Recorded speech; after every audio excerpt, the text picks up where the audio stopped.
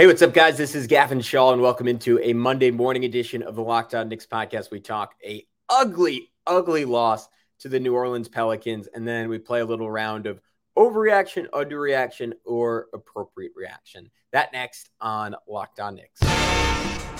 You are Locked On Knicks, your daily New York Knicks podcast, part of the Locked On Podcast Network, your team every day.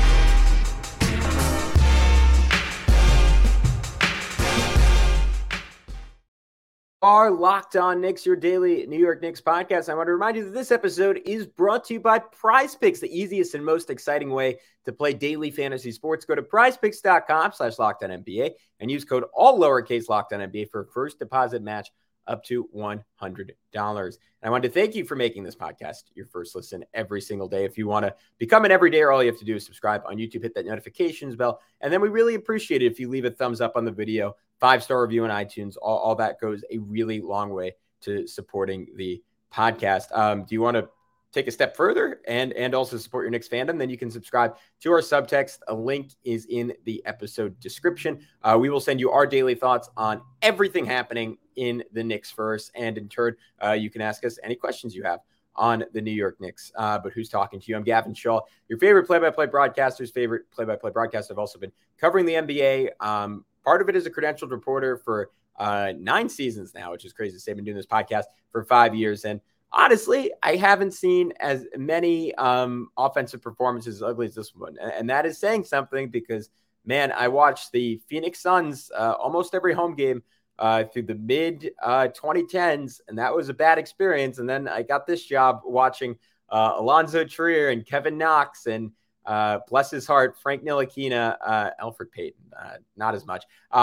Chuck up terrible shot after terrible shot for the first 2 years. So things are better now, but that wasn't so much the case this past weekend against New Orleans, a 96-87 loss. I don't know if they had time, but maybe the Knicks took a trip to Bourbon Street coming off that big win over the Hawks, wanted to celebrate a little bit, but this was a team that did not look ready to play. They had just 2 points in the first 4.5 minutes of the game, all part of a 12-point first quarter. They finished with more turnovers than field goals, or they had, more turnovers than field goals, 6-5, nearly 10 minutes in. They shot just horrifically from three after shooting the leather off the basketball, 45% on 85 attempts the first 2 games of the season.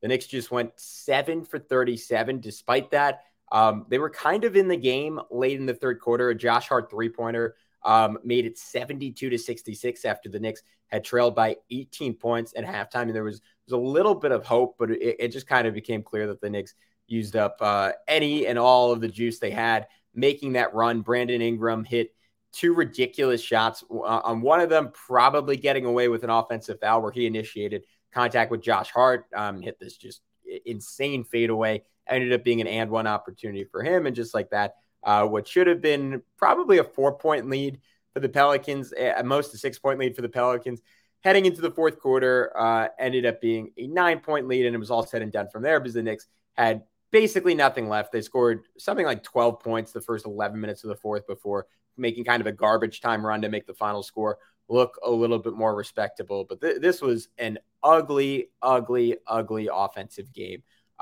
for the New York Knicks. And the biggest fundamental issue, and this is maybe the smaller picture version, we'll get into the bigger picture version, was the poor play of their 2 stars for the second time in 3 games. Those guys had a horrific game. Jonathan Macri over at Knicks Film School had this great stat with some assistance from the legendary Andrew Claudio that the first game of the season was Brunson and Randall's worst ever shooting performance as teammates. This one would have been in the top 5. They combined to shoot just 8 for 29 from the field.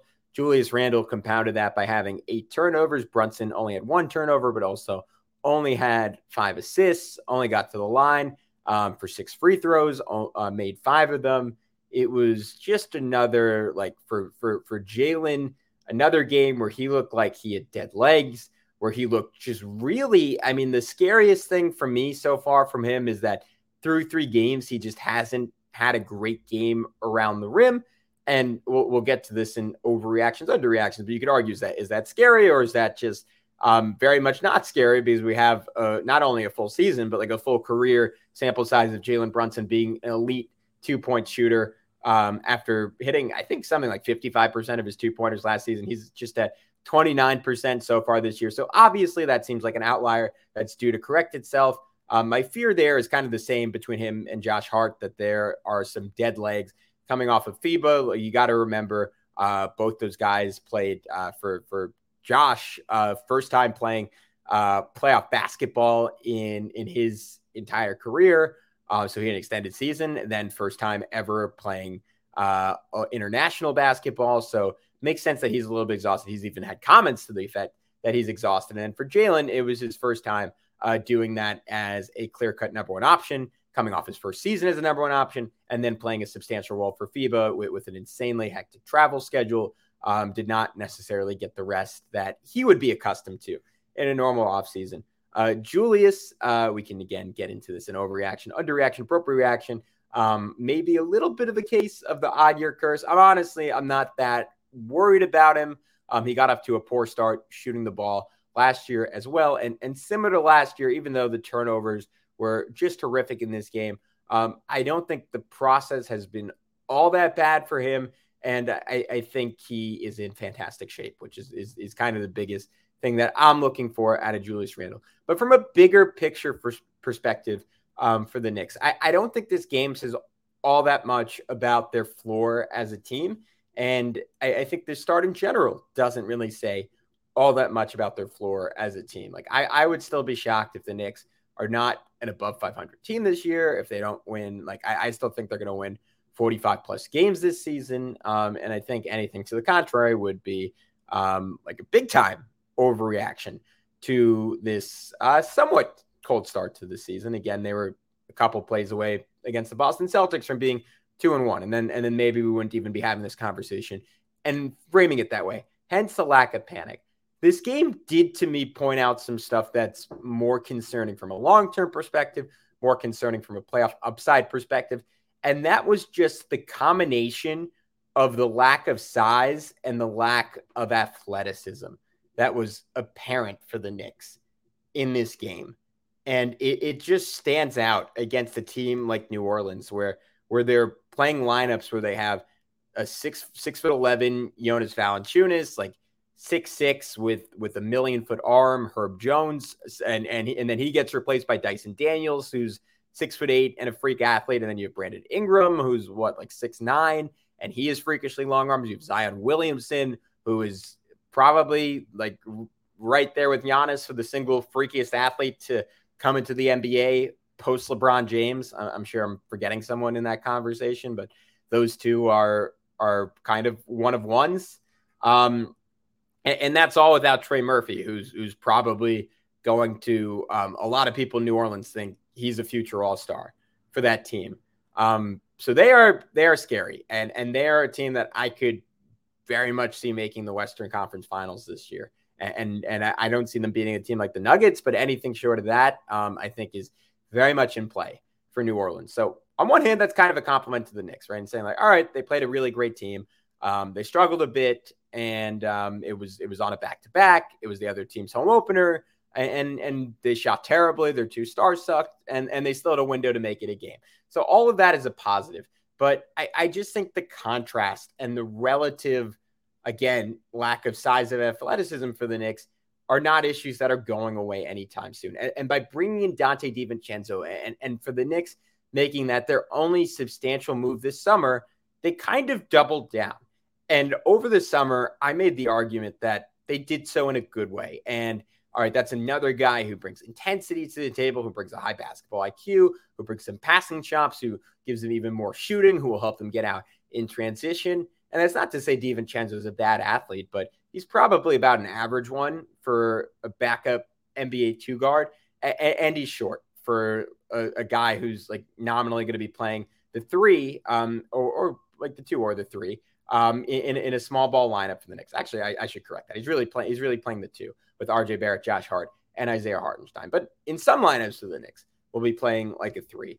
And when he was on Brandon Ingram, it looked like, again, like I made this reference against the Celtics, like it looked like a college kid going home who's like the local star, and they're like saying, hey, like, why don't you like go like shoot around with the middle school kids? It would really mean a lot to them. And that's what it felt like, because like DiVincenzo had a possession where he played pretty much perfect defense on Brandon Ingram, and Ingram literally didn't even see him. It was like he was practicing, and there was kind of a fly like soaring around his head while he was getting up pull-ups from the elbow. Honestly, Quentin Grimes, for as good of a defender as he is, like he also failed to affect Ingram, just like he failed to affect Jason Tatum the first game of the year. At least in the moments that I noticed that he got that matchup.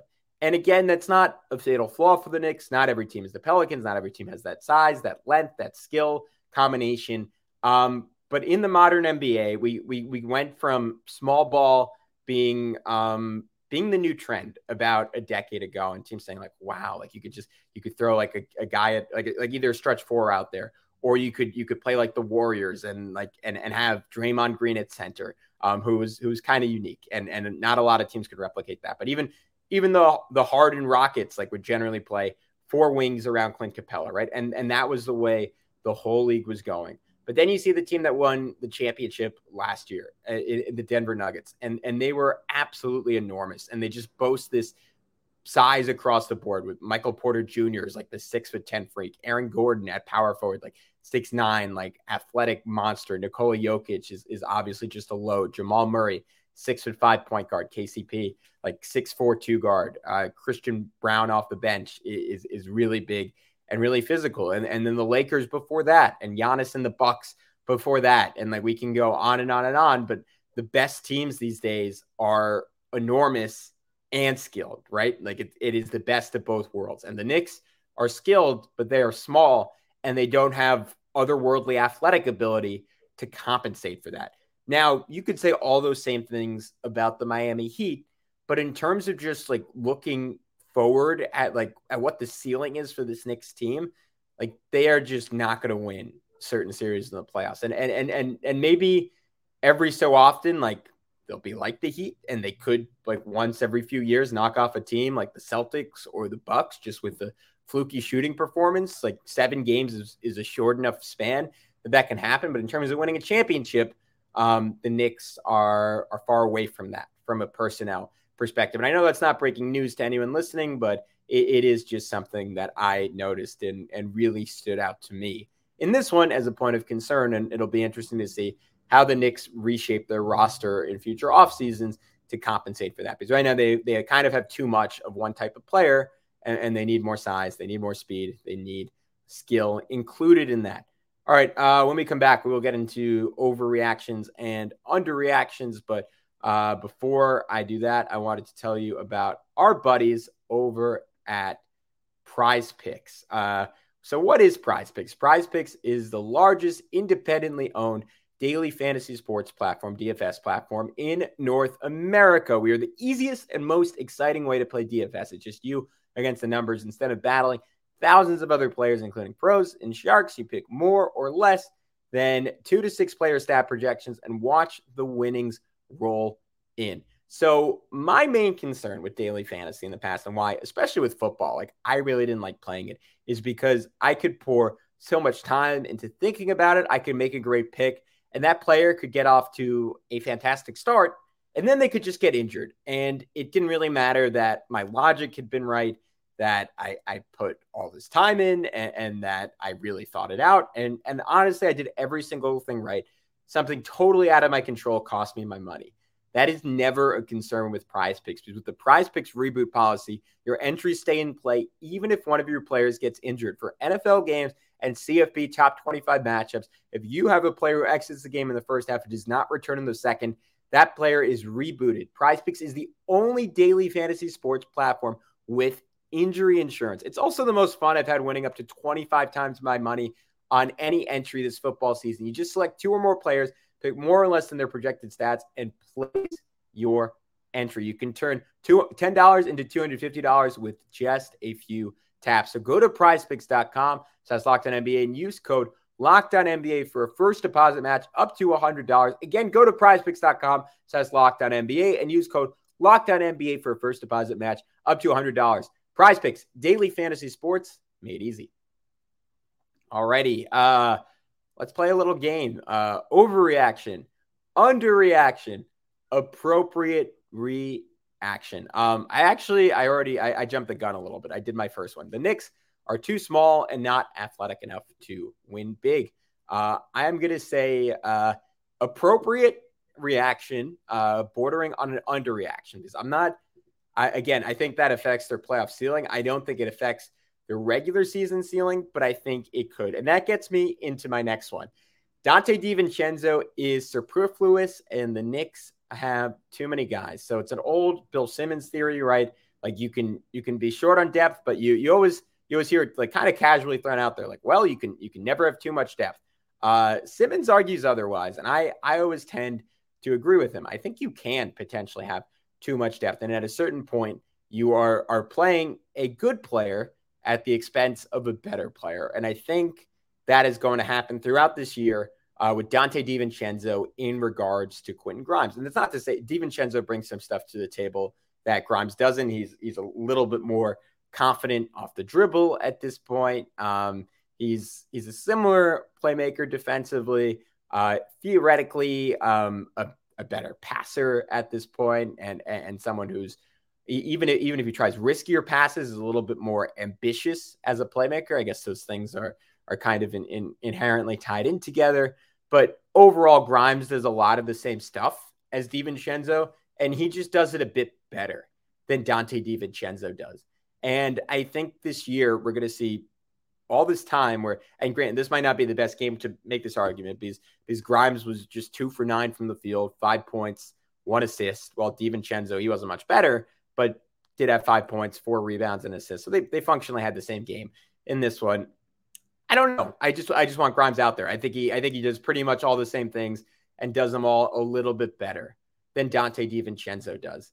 And I think the bigger issue is neither one of them can get into a rhythm with the combination of the amount of minutes and the role that they're playing. And that doesn't mean they're not going to have good shooting nights. Obviously, Grimes was really hot against the Celtics, and then DiVincenzo was really hot against the Hawks. But I just don't see how they're going to establish like a consistent year-long rhythm. Like I think the biggest thing for Grimes post All-Star break last year was the fact that he just got a more substantial role, and he got a chance to get more shots up, and he got a chance to feel the basketball in his hands and occasionally attack off the dribble. And when he's out there with the starters, like that is just not what he's doing. He's in the corner, and every time he catches it, there's like an immense amount of pressure for him to put the ball up.